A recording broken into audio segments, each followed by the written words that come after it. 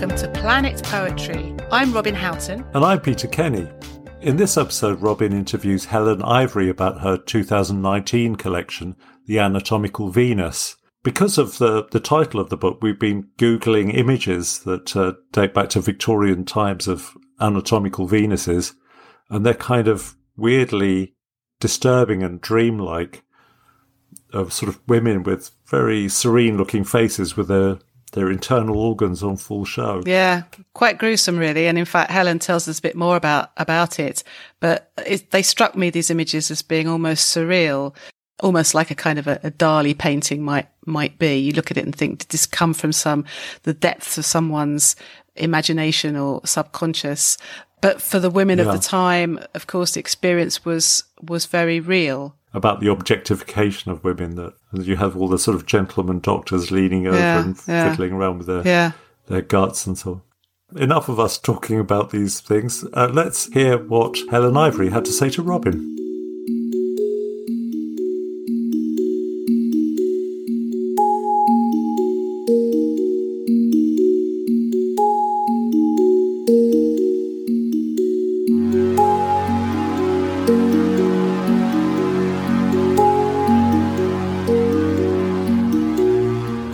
Helen Ivory is a poet and visual artist. She edits the webzine Ink, Sweat and Tears and is a lecturer for the UEA National Centre for Writing online creative writing programme. She's also published 5 collections with Blood Axe Books: The Double Life of Clocks, 2002, The Dog in the Sky, 2006, The Breakfast Machine, 2010, Waiting for Bluebeard, 2013, and The Anatomical Venus, 2019. A book of collage mixed media poems, Hear What the Moon Told Me, was published by KFS in 2017, and a chapbook, Maps of the Abandoned City, by Survision in 2019. Helen has received an Eric Gregory Award from the Society of Authors and was awarded Arts Council funding and an Authors Award from the Society of Authors to work on The Anatomical Venus. She lives in Norwich. So Helen Ivory, welcome to Planet Poetry. Well, thank you very much. It's a pleasure. Thanks for asking me. Sorry that I've dragged you indoors on a lovely sunny day, as it is right now, but talk poetry and stuff. The most recent book, The Anatomical Venus, and it's got this really frightening cover to it, hasn't it? This a kind of fetish item, half doll, half angel, half bird wing, half kind of dried flower. There's some shells in there. Is that a pretty good setting of the scene for the themes of this book, would you say? Yes, absolutely. I mean, this I'd say I made the artwork for the cover, and it grew out of the whole body of work, really. What I wanted to get in is a kind of poppety feel. If you go to the Witchcraft Museum in Boscastle, you will see quite a lot of poppets there made up of various bits and pieces. So I wanted that kind of feel. I also wanted to get elements in. So she's winged, so there's the air, and there's shells, so there's the sea, so there's everything really. Yeah, she's some kind of poppet goddess. I love that word. So poppet, is that a technical term? Oh yeah. People usually associate poppets with voodoo, putting pins and various bits and pieces in. But during lockdown, I make needle felt sculptures, and I got into making. Well, first of all, I made a poppet for myself to sit on a fox, but that's another story. And then quite a lot of other people wanted poppets. They're kind of the spirit of hope. This book is about women and what it is to be female, and through history mainly. And there's this focus on attitudes towards women, treatment of women, physical and mental health. There's some pretty shocking and quite strange things that go on, that have gone on. Is that a fair description of where you're coming from? Oh, yeah. Definitely. I mean, and once you start reading these texts, such as the Malleus Maleficarum, the Witch's Hammer, and all kinds of things. First of all, I started with reading The Female Malady by Elaine Showalter. Then I started looking at more primary sources. And once you start reading into the way that women have been talked about and portrayed and represented, usually by men, because men have traditionally always had the conch, so to speak, that they've always been, because women weren't allowed to do things like anything really pretty much until quite recently, even being in control of their own bodies. The reason that I started on this particular train was that the book follows Waiting for Bluebeard, which was it's an autobiographical book about my childhood and then living in an abusive relationship. So how did I end up being the woman living in Bluebeard's house, basically? And Bluebeard is traditionally this kind of wife murderer of the fairy tale. So there's all manner of ways that you can be murdered without physically dying. I hung all of that on, the Bluebeard kind of archetype, I guess. And then I was doing readings from the Bluebeard book. There were quite a lot of women that came up to me afterwards, and I heard from lots of people who had lived with a Bluebeard, or been made to feel other and strange, and you're not like us, i.e. men. What's wrong with you? So then I got into reading The Female Malady by Lane Showalter, which is about hysteria and the history of hysteria, and then I just kind of I went off into all these fantastic and terrifying rabbit holes, really. And the more you read, the more agog you are. Yes, well, that's true of this book as well. I think the Cabinet of Curiosities stories through to these personal histories of women in asylums and right through to the present day. Is there something you'd like to read that's perhaps a good starter? Sure, thank you. I'll read the poem which is the first in the book, because, I don't know, for me, it sums quite a lot of stuff off. Right, so that there are things in it. The title comes from the Bible, "Thou shalt not suffer a sorceress to live." Some of the words or phrases or some of the incidents were things that were marked as things that people said during the Essex witch trials. The people that were being accused of being witches weren't all women, but tended to be mainly women. And so in the poem, there are things like the imps, which are suspicious animals, the women that live on their own, cats, goats, whatever comes to hand. So they're imps, and the idea of the bad mother. So the witch would be suckling her imps. So there's something kind of dark and dodgy going on there. And they had the witch's pap, so that's in there. And also in here, there's a lot in here, isn't there? Yeah. Also in here, there's the wandering womb as well. So the womb was considered an animal within an animal. In olden days medicine, if there was anything wrong with a woman, if something, malfunctioned about her, it's because her womb was in the wrong place. So you had to tempt it back using nice, herbs to just draw it back where it should be. This is, "Thou shalt not suffer a sorceress to live." For her neighbour's sickness was more than merely unnatural, for he sang perfectly without moving his lips. For she is intemperate in her desires and pilfers apples from the orchard, for she hitches her skirts to clamber the fence. For her womb is a wandering beast, for she is husbandless and at candle time brazenly trades with the devil. For she spoke razors to her brother who has looked upon her witch's pap and the odious suckling imp. For the corn is foul teeth, for the horse is bedlam in its stable, for the black cow and the white cow are dead. So often these people who are accused of being witches, if anything went wrong in the village, then it was their fault. And interestingly, you said before about this idea of women being bad mothers and just bad at what they're supposed to be good at. And in this poem, we've got the accusation of her being husbandless and the odious suckling imp. Yeah. This idea of habits, bad habits, comes throughout the book. I've noticed that word appears in many of the poems. A woman not being neat and orderly. Those words come up a lot as well, and I guess they probably came up in your research.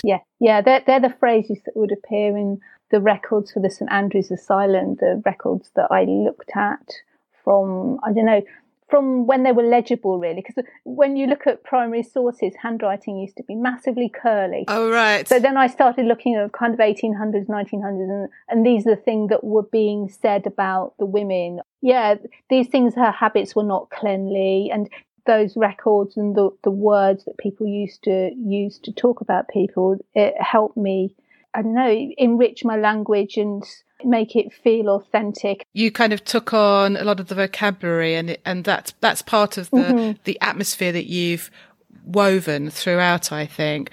Certain words, I'd find the next poem would include a certain keyword that had been in the previous poem, so the imp follows through. We've got the prickers are here, then the next poem, and pricking shortly found her the witch's mark. I'm really interested in how you order poems or put them together in a full collection. Is that something that the poems suggest, and you kind of put them all out on the floor and shuffle them around until they look good? Or is it more of a design, do you think, from the beginning? Like, this is my kind of thread, a bit like writing a novel. Here's my kind of plot line. Something's missing here. Something needs to go in here. I was conscious of that there were things that I needed to write about as I was reading. If I read something and one quote from it seemed to sum up everything that I've read, then that would often be, I would include that, under the title. So that would be a good thing to hang the poem from. I think insofar as threads are concerned, and, picking up words, I mean, the word pricking is something that they used to do. If you go to the Museum of Witchcraft, you will be able to see needles that they used to use. If there was a part on your body, I don't know, a mole that looked a bit dodgy, if you pricked it with a needle and it didn't hurt, then that was a witch's mark. I think that was the logic to it. So, that was an actual thing. And then watchers were people that would stay with the accused all night just to see if their familiars would appear at night. So, I think if you do all of this research and immerse yourself, and then the things will just emerge. And, in the book, there are Wunderkammer poems kind of threaded through. And that was, I suppose that was a structural idea. I quite like the theme of the Wunderkammer, which is the Cabinet of Curiosities, the precursor to the museum, where lots of bits and pieces are things that wouldn't possibly exist in the natural world next to each other, and you bring them all together. I think everyone has their own Wunderkammer in their house, actually. Mine's my desk. I've got all kinds of random things. They're all kind people have them on their fridges or their things that matter or appeal to them somehow. And sometimes the thing can bring back a whole memory. I think that's a generous way of describing a cabinet of curiosities. I always think of them as sort of little mini freak shows. I think there's a museum in Brighton, the Booth Museum. I haven't stepped inside for years because it's too frightening. Oh, wow. I must go there. You must. It's full of, stuffed creatures. And there you've got the two-headed sheep and all kinds of weird and wonderful and not so wonderful stuff. And the whole building is this sort of real Victorian repository of darkness and weirdness. That sounds amazing. I'd love to go. And the thing about these Wunderkammer is they were made by men, weren't they, on the whole? Yeah, men used to travel. Well, men had Wunderkammers. Women had dolls' houses. Ah, is that right? Yeah, when you go to stately homes, and you often it would have a doll's house, a replica of the entire house. That was often for the women because they could have control over their little house there. Not over the big one, but over the little one. So they can play, on a miniature scale of being in control. That's interesting because you've got the Wunderkammer poems and you do have some Doll's House poems as well, don't you, towards the end? Oh, I do, yeah. I think we need to hear one of the Wunderkammer poems now. Okay. I'm going to read Wunderkammer with Ophelia and Hospital Bath. All of the reading that I did behind these 12 lines is the idea that photographs were used in the study of mental illness. And I first read about that in the Female Melody. There's some really famous photographs by Charcot on the photographs of women who were identified as hysterics. And there was a type of hysteric called the Ophelia, and she had a graceful and alluring way. And I was interested also in the drowning. There's a theme of water going through the book. the way that witches, or people accused of witches, were swum, I think they used to call it. Dunked in the water. Yeah, dunked in that. There's a kind of cleansing or that element, but water was often used as a cure. There were things like the Neptune's girdle, where there was a length of fabric, and it was a certain temperature, and you'd wrap it around your womb. God. And it was called Neptune's girdle to calm your womb right down. It's amazing the amount of thought that's gone into this by gentlemen. It's very practical. What to do about these difficult wombs. I know. It makes complete sense, doesn't it? So there's a little quote for this poem, which is from A System of Medicine in 1886, and it goes, "Hysteric paroxysms do not occur when the patient is alone. There is something artistic in the mode of approach. The hysteric patient gathers her robe about her and falls gracefully." So this is Wunderkammer with Ophelia and Hospital Bath. "She fancies that the camera is the eye of heaven, so each performance is measured by this accord. The hooded doctor-priest must be the mind of God, directing his machinery, ravening for light.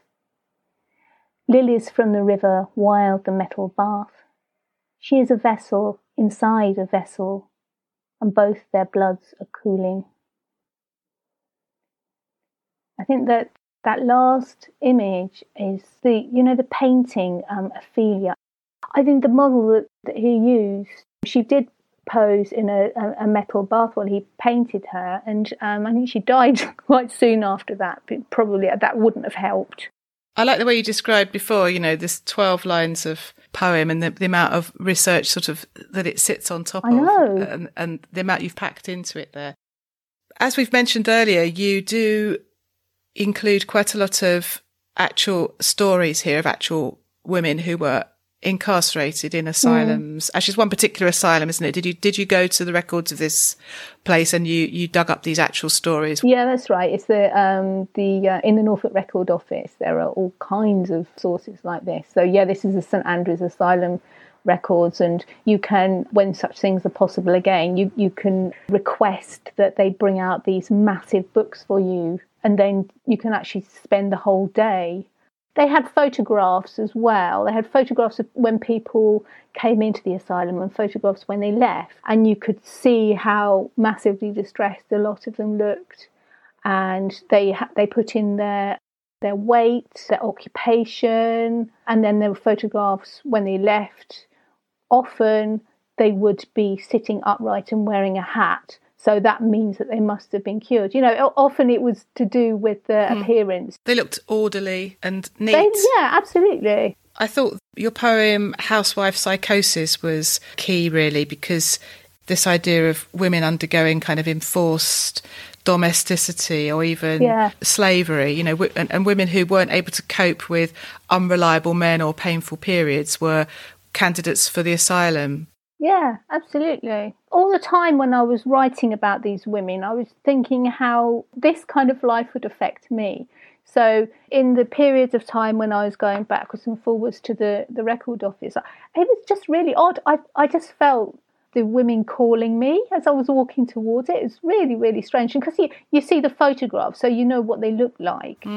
Yeah, as I say, I just put myself in their position and who I would be.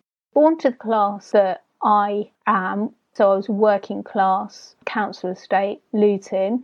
I'd have gone into some kind of domestic service. So, I wouldn't be the me, I wouldn't be the person who, writes poems or the person who makes artwork. One of the things that I was struck by was the occupation. So I've written a list poem of the occupations that was put in for these women and how they were described. So they were always described by who the main male person was in their life or what their job was. And I just think as a list, this just says so much. Yes, absolutely. Here goes the poem. Okay, so it's Female Casebook 6, St Andrews Asylum, 1898. Occupation. Needlewoman, cook, laundress, housekeeper, parlourmaid, domestic servant, parlourmaid, domestic servant, wife of carpenter, wife of labourer, wife of farm labourer, charwoman, domestic servant, wife of blacksmith, mother's help, wife of tailor, married, farmer's widow, farmer's daughter, bricklayer's daughter, wife of shepherd, wife of coachman, wife of boatman, housemaid, prostitute, nun. I like the way that married is a sort of separate category. Never mind all the other wives. It just says so much about how women weren't women in their own right. Yeah. And that last word, the last word is none, as in None, because someone thought it was none once. Oh, none, I see, yes. It wasn't a deliberate, it wasn't a deliberate pun. Shall I read the poem that you mentioned, the housewife psychosis poem? Oh, yes, do. So the poem is Housewife Psychosis, The Dreams of Katharina Bauer. So Katharina Bauer was the mother of Dora, whose real name was Ida Bauer, subject to Freud's fragment of an analysis in a case of hysteria.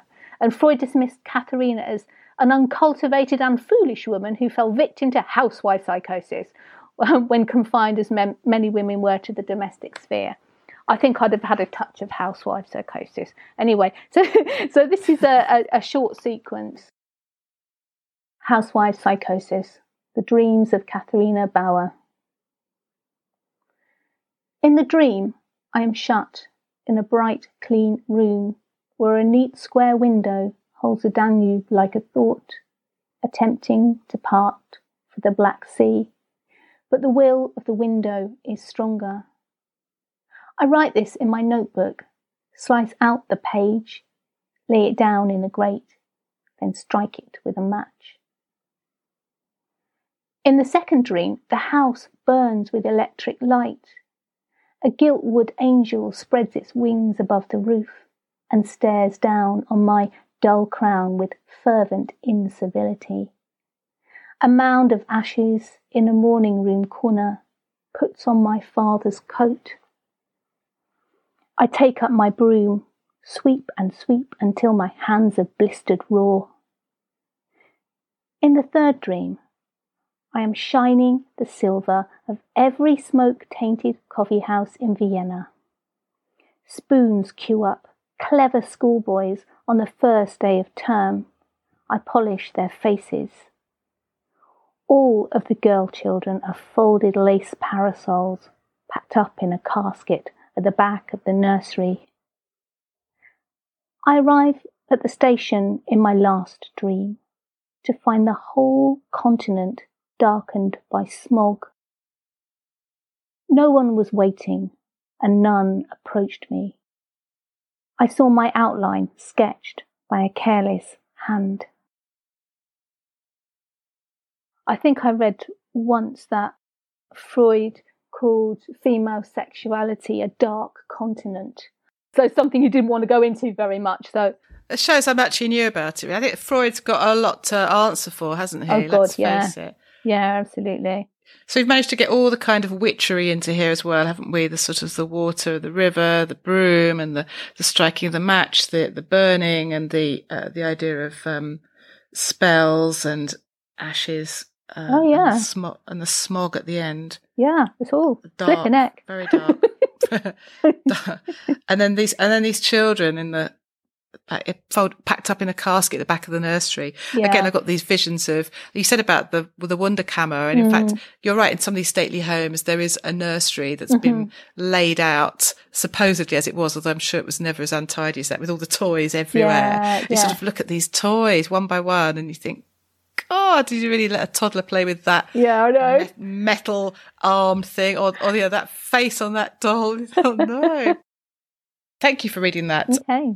Now, of course, I think a lot of listeners will know you as the editor of Ink, Sweat and Tears online. Poet, how long's that been going now? Well, I've been involved in it for about 11 years, I think. Really? Yeah, I know. It's scary how time... And before that? It was set up by Charles Christian, who he writes short stories. He does lots of other things. And he set that... He was doing a diploma course that I used to teach on, and at the end of it, he set up a webzine. And I don't think there were many webzines around then. It's been going for about 15 years or something. Yeah. So publishing something new every day. And because it's an online thing, We can do all kinds of things, word and image, and we're just doing we now have the technology to easily kind of put film poems and, lots of different media up. You've helped me with your opinions and advice in my little book about how to get published in Mercury magazine. So I know you have all the same kind of grief that other magazine editors get from time to time in terms of, various things. People not following the submissions guidelines, I think, is probably the number one thing that comes up again and again. I think people don't realise that you get hundreds of submissions if nobody followed the guidelines. I know it seems, it's a bit of a faff, really. Oh, really? Have we got to read all of that? Oh, it's a massive list. Really? But, there's just one of me. Most people who are editors, they have lots of jobs because, we have to have this portfolio thing. Actually, most people who are writers or artists have lots of jobs. And you've mentioned that you do needle felting. That's animals and things. And, is this a whole new thing, or have you always done a lot of different creative activities sort of in parallel? Well, I went to art school originally, and before I started writing, when I was at school, I did art, and I was always being good at drawing and all that kind of stuff. And then it was at Norwich Art School, George Surtees was our poetry tutor, and he said, "Oh yeah, you're a poet." I think, well, really? Oh, that's news. George, he anointed you. He really did, because I come from the kind of background where poetry wasn't a thing.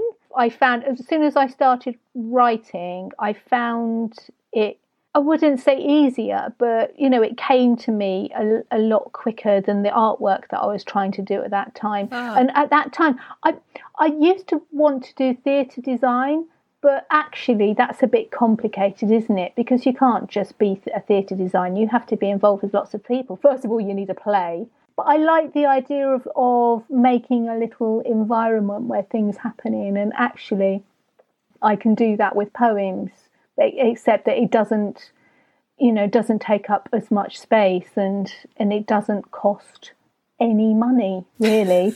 Well, yes, and you can keep true. a whole poem in your head. Yes. That's why I started writing. But then I went back to making things again, making collages and assemblages, so ready-made things. So I make word and image collages, so taking words from various sources and putting together to make something new, make a new narrative. Are you an Instagram poet? A little bit. I think you can get away with lots of things and call yourself an Insta poet. Yeah. I do sometimes tag things as Insta poetry. I mean, I love Instagram as a medium because I'm quite a visual person, and it's just a nice format. It's a good kind of scrapbooky thing. It's a present day version of having a Wonder camera, isn't it, I suppose? Absolutely. I forgot to mention when we were talking about Wonder cameras earlier, the anatomical Venus itself is a Wonder camera, because it was this sculpture of a woman for male doctors to learn from. So you could actually, if you Google anatomical Venus, you will see these beautiful kind of sex and death representations of women that often they would have human hair as well, and they're made in wax, which looks like human skin. So they're laying all kind of sprawled out like some alluring sleeping beauty, except you can see their innards and you can take them out. You can take the womb out, you can take the fetus out of the womb. Yes. So that's a locked cabinet as well that's easily unlocked with all the male doctors. You've got your poem Dissecting Venus, haven't you, where you go into the basically dissecting a woman to discover what the hell's going on in her body. Oh, yes, yeah. And the Little Venus, I suppose. Oh, yeah, the Little Venus. Maybe would you read the Little Venus? Because I think that's... I would do. This one, I sort of read and had to read it again, but didn't want to read it again. Do you know what I mean? It's just like, ew, I don't want to read it again, but I'm going to have to. Okay, I shall read this. I'm not used to reading this one. I think this is the first time I've read it out loud to anyone. So, this is the Little Venus. Gentlemen, the Venerina is a dissectable young woman, presented voluptuously in her final moments. She has been cast for your instruction. See, her organs are dislocated layer by layer. The heart was her undoing. Observe the walls, too slight to sustain her through her 20th year. Yet how charming, the rope of pearls at her throat. The throat itself is a repository for kisses. Now scrutinize the sleeping fetus in the womb. Cradle it so you might feel a waxen effigy of life. Ugh, there's that horrible sexualization. Yeah, it is, isn't it, actually? But very clever, very clever. But cold. I love this cold, creepy kind of voice talking here. And you can picture all these men crowding round and getting a kick out of looking at this thing. Imagine maybe a little drool in the corner of their mouths or something as well as they're doing. Yeah, it's really creepy, isn't it?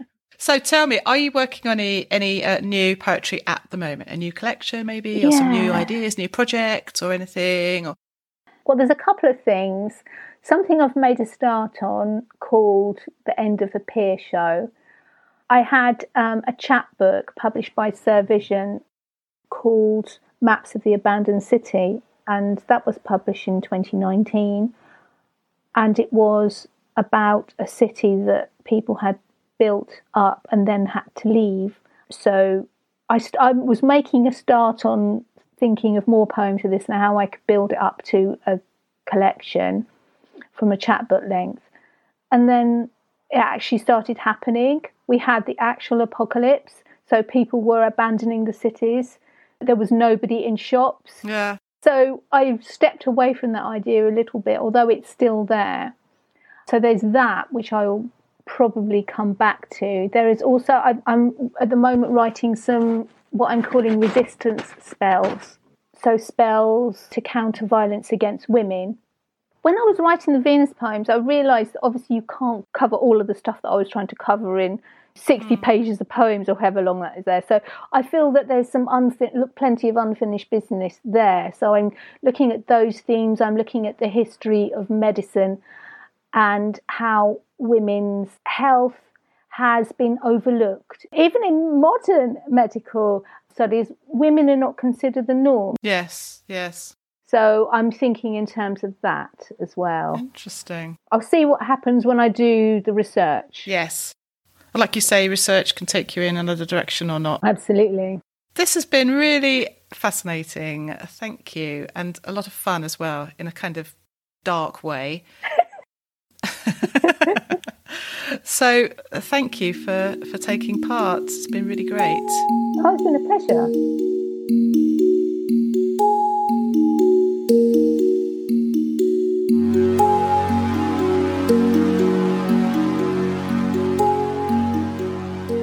So when I was listening to that, this phrase popped into my mind, a history of gaslighting. In a way, her poems kind of collect those moments when men have made women feel weird just for being women. Yeah. And in fact, she does say, doesn't she, that this collection came out of The Bluebeard, her previous book. And that partly from the idea that she felt she had been living with a Bluebeard in a previous relationship. So I found Helen's investigations into, how women being women has been treated with suspicion and superstition and pathologized and, from witchcraft to Freud and beyond. I think it's a really kind of important area to address. Her researches have proved to be really sort of fertile in terms of creating poetry, it seemed to me. Yeah, I agree. And I think, as she said towards the end, she feels like she's only really touched the seam of material there that she wants to write about and explore. And clearly, as you say, through her research, she's uncovered a huge wealth of material. Some of the things she was telling me, I sort of vaguely felt that I knew about how women were treated for if they had black cats or didn't have husbands, they ended up being accused of witchcraft. But there was a lot of detail in there that I wasn't aware of, and it's quite fascinating in a dark, rather macabre sort of way. There's the anatomical Venus and I loved all that. They're rather bizarre objects. There's something winsome about them, and yet they've got all their guts, that you can pull apart and reassemble and so on. And a real kind of Jack the Ripper kind of, and the idea, and the poppets. I was surprised, that I hadn't come across the word poppet in that meaning. I've always just thought poppet is some kind of little term of endearment for a little child. That's what something. I thought, yeah.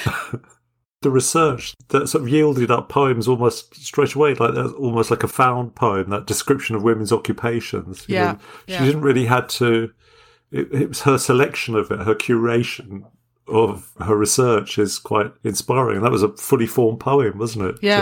Yeah. I liked the look of it on the page as well, this thin list with a lot of space around it. Wunderkammer, that was a word I learnt as well. I'd heard of a cabinet of curiosities. I didn't know it was called that. And that poem about Ophelia and the hospital bath, I really liked that idea, and it was making me think of that picture by Millet. Yes, indeed. And Helen did mention the fact that the model that Millet had used for that painting did in fact die soon after from from exposure, lying in that sitting bath, in a bath, freezing cold for goodness knows how long. She's talking about a cabinet of curiosities, and it was a precursor to museums and assembling lots of objects. In a sense, a poetry collection is something that's an assembled collection of things. And in a way, because what she's writing about is so kind of historically grounded and so on, you begin to wonder about the person that's got the cabinet, the poet, and what Helen's like. Why has she chosen to have a little cabinet full of these grotesque things, Well, certainly the Wunderkammer poems, there's quite a few of them, and they have titles which are themselves little Wunderkammer. For example, Wunderkammer with Homestead and Aeolian Harp. Wunderkammer with Black Coffee and Ghost Moth. Ooh. Yes, they're intriguing. And something that Helen's very modest about, I think, is her artwork. I mean, as she said, she's a trained artist. The fact that she creates her own book covers, and I'll be posting a copy of this book cover of The Anatomical Venus on the website. Yeah, I really respond to people that inhabit the kind of imaginative space their poems live in, to the point that they're sort of drawing and kind of exploring in other ways as well, this kind of imaginative territory they've carved out for themselves. Yeah. And I think also a lot of people know Helen's name, at least, from Ink, Sweat and Tears. Yeah. And she said at one point, actually, it's really nice to be asked about my own poetry, because people don't know or forget that, and she's written several books of poems, published by Blood Axe. She's a fine poet. And yet people say, oh yeah, Helen Ivory, isn't she Ink, Sweat and Tears? So it's nice to sort of let a bit of air into that side of her practice.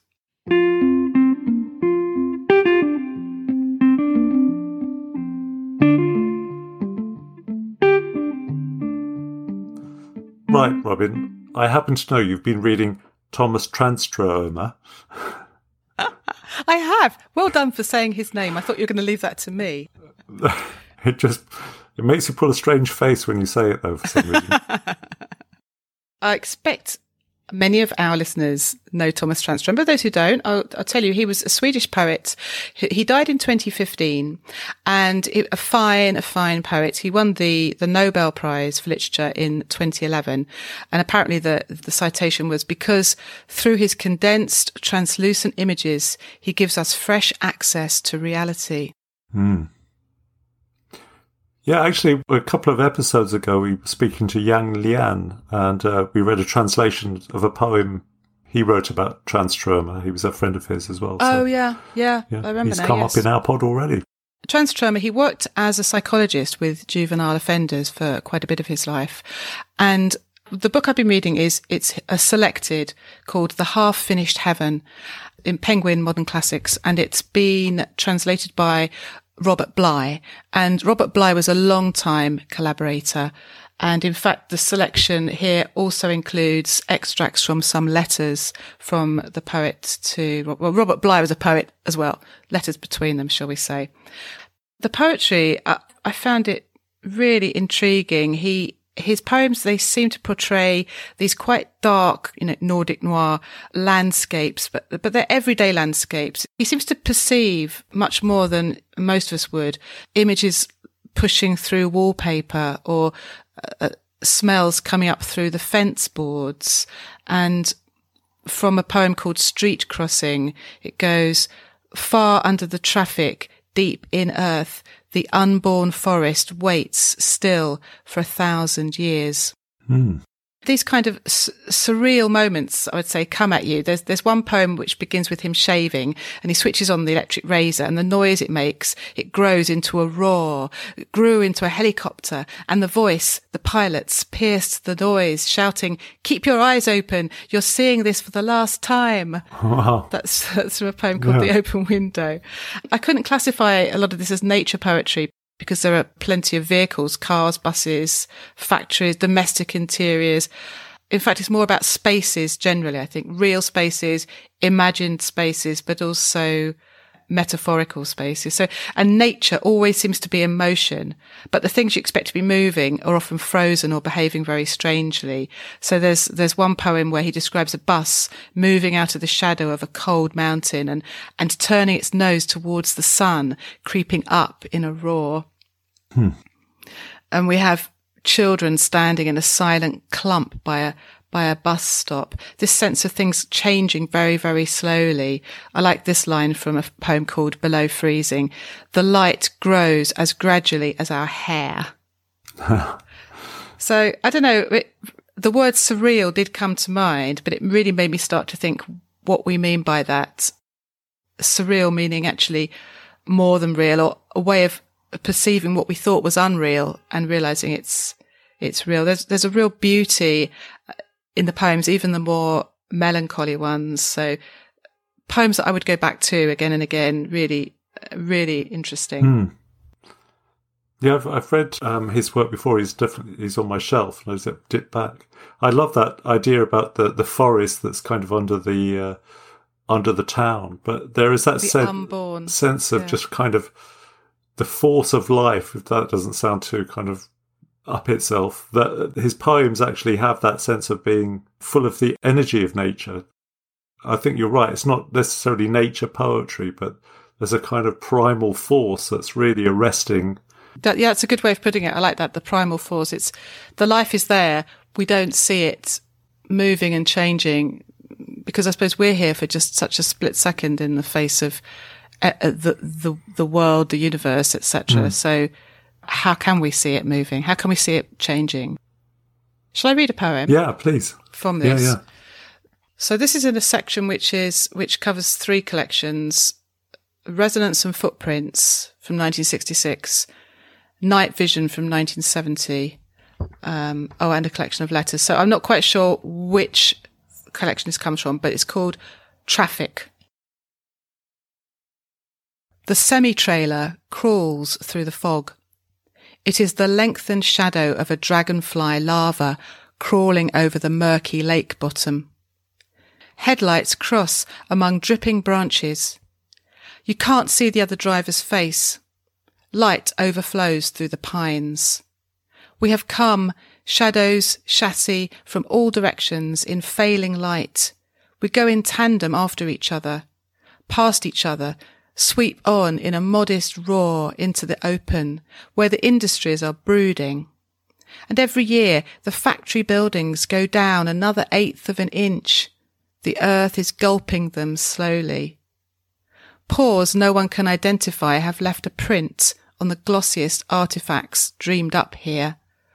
Pollen is determined to live in asphalt.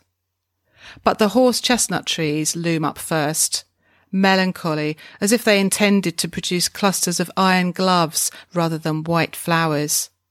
And past them, the reception room. A fluorescent light out of order blinks on and off. Some magic door is around here. Open, and look downward through the reversed periscope, down to the great mouths, the huge buried pipes where algae is growing like the beards on dead men. And the cleaner swims on in his overcoat of slime, and his strokes weaker and weaker. He will be choked soon. And no one knows what will happen. We only know the chain breaks and grows back together all the time. Wow. That sense of humans being kind of dwarfed by nature, and sort of the factories sinking back into the land. And yeah, an eighth of an inch at a time. And then there's this weird reverse periscope at the end, and there's some poor bugger swimming around in the slime.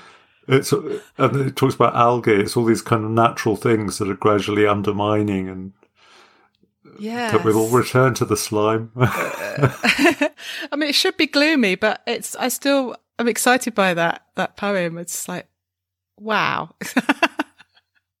It makes me think of the photographs of, is it Pripyat, near Chernobyl, this town where, had to be hastily abandoned, and people have gone in and taken photographs of all the buildings there that have been overgrown and reclaimed by nature, and you've got sort of lots of animals all just roaming about there.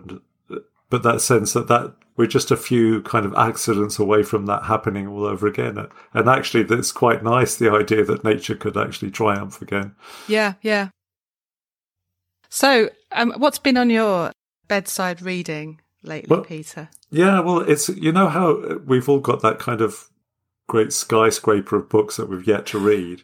Yes. And sort of nearing the top of that was this collection by Robert Hamburger called Blue Wallpaper. Ah, yes. And I actually bought this about a year and a half ago. Robert was doing a reading, and I bought it from him then. I'm ashamed to say I haven't opened it until like 2 days ago. And I'm so pleased I did, because he's one of those poets that there's a quietness about it, but it's consistently moving. The sort of phrase that came to my mind was that the poems are all happy in their own skin somehow. They exist. They're not kind of making any overt claims on your attention in a showy or kind of pyrotechnic way, but they're just perfectly do the job. And I find that incredibly satisfying. There's something just beautiful about a poem that's just, it's almost like a little living thing on its own. And once you sort of enter its world, it's just brilliant. There's lots of sonnets, and there's kind of elegiac poems for his mother, and also a childhood friend. It just immediately connected with me emotionally. The poems are deceptively easy to read. You can speed through the collection. I've read it twice, in the space of 2 days now. But, it's so well worth going back. I'll read one, which is called Coming Home. A late sun slowly swerves behind the flats. Foxes skulk between dustbins. This playground empties like a name called over and over to come home. Windows, paint-lit squares against the black, one beside another, each dwindling block docked like an ocean liner for the dark. That young man's waiting again when you enter the estate at night, stops you politely with the thinnest echo of a smile, says, "Don't think I'll wait till Saturday to slit your throat." He's gone now, scared you years ago. No one shouts your name to come back home. Climb the stairs, that sandpaper scrape your shoes make with each step tattoos your skin. Reach number 45 again, third story, red door. But the keys are lost, your pockets empty. No one answers, or whoever answers never heard of anyone who looks like you. So just, lovely. And that sense of being able to return in some way to the past, to the same kind of estate perhaps, but nobody knows you there, Yeah, and so many of the details are what he remembers. His footsteps on the stairs and the bully boys of the estate, the colour of the door, and yet actually you kind of don't exist there anymore now. Yeah. Yes, lovely. I've got this collection. I'm a bit of a Robert Hamburger fan, I must admit. He's a lovely man and very modest, and I think he's a fine poet. But like you say, his work, I like that expression, it's happy in its skin. He's not got anything to prove. Yeah, in that that's sense. what I mean. He's got a new book coming out actually very soon. Yeah. It's prose, isn't it? It's to do with John Clare. He walked in his footsteps, I think. It's called A Length of Road. Oh, yes, exactly. Thank you. I think it's creative non-fiction, I think you'd call it. Yeah. Which I think will be really interesting. Yeah, worth seeking out. Yeah, one of the words that leapt out at me from the back of the book jacket was the word humane. There's just something really lovely about being in his company somehow that, it makes you feel like a better person after you've read it. Oh, that's nice. Yeah, that's nice. That's not something you always get from poetry. No. I'm going to read more of his back catalogue. Yeah, great book. So, Robert Hamburger's Blue Wallpaper is from the Waterloo Press. It was published in 2019.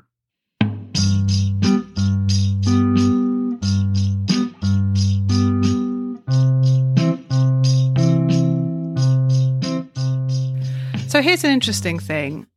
Somebody tweeted the other day. This is what she said. 2 years, 5 months, and 7 days later, I have heard back. They read my poems with interest, but unfortunately cannot find a place for them at this time.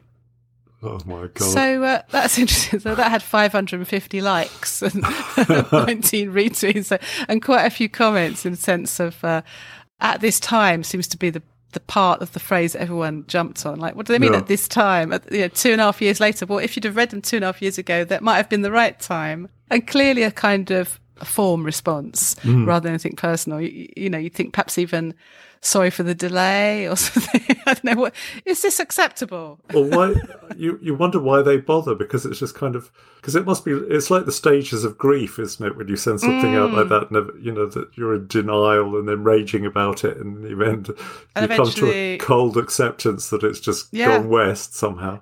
Yeah, you think so. It's almost drawing attention to it by sending out the reply after all this time, isn't it? 2.5 years later,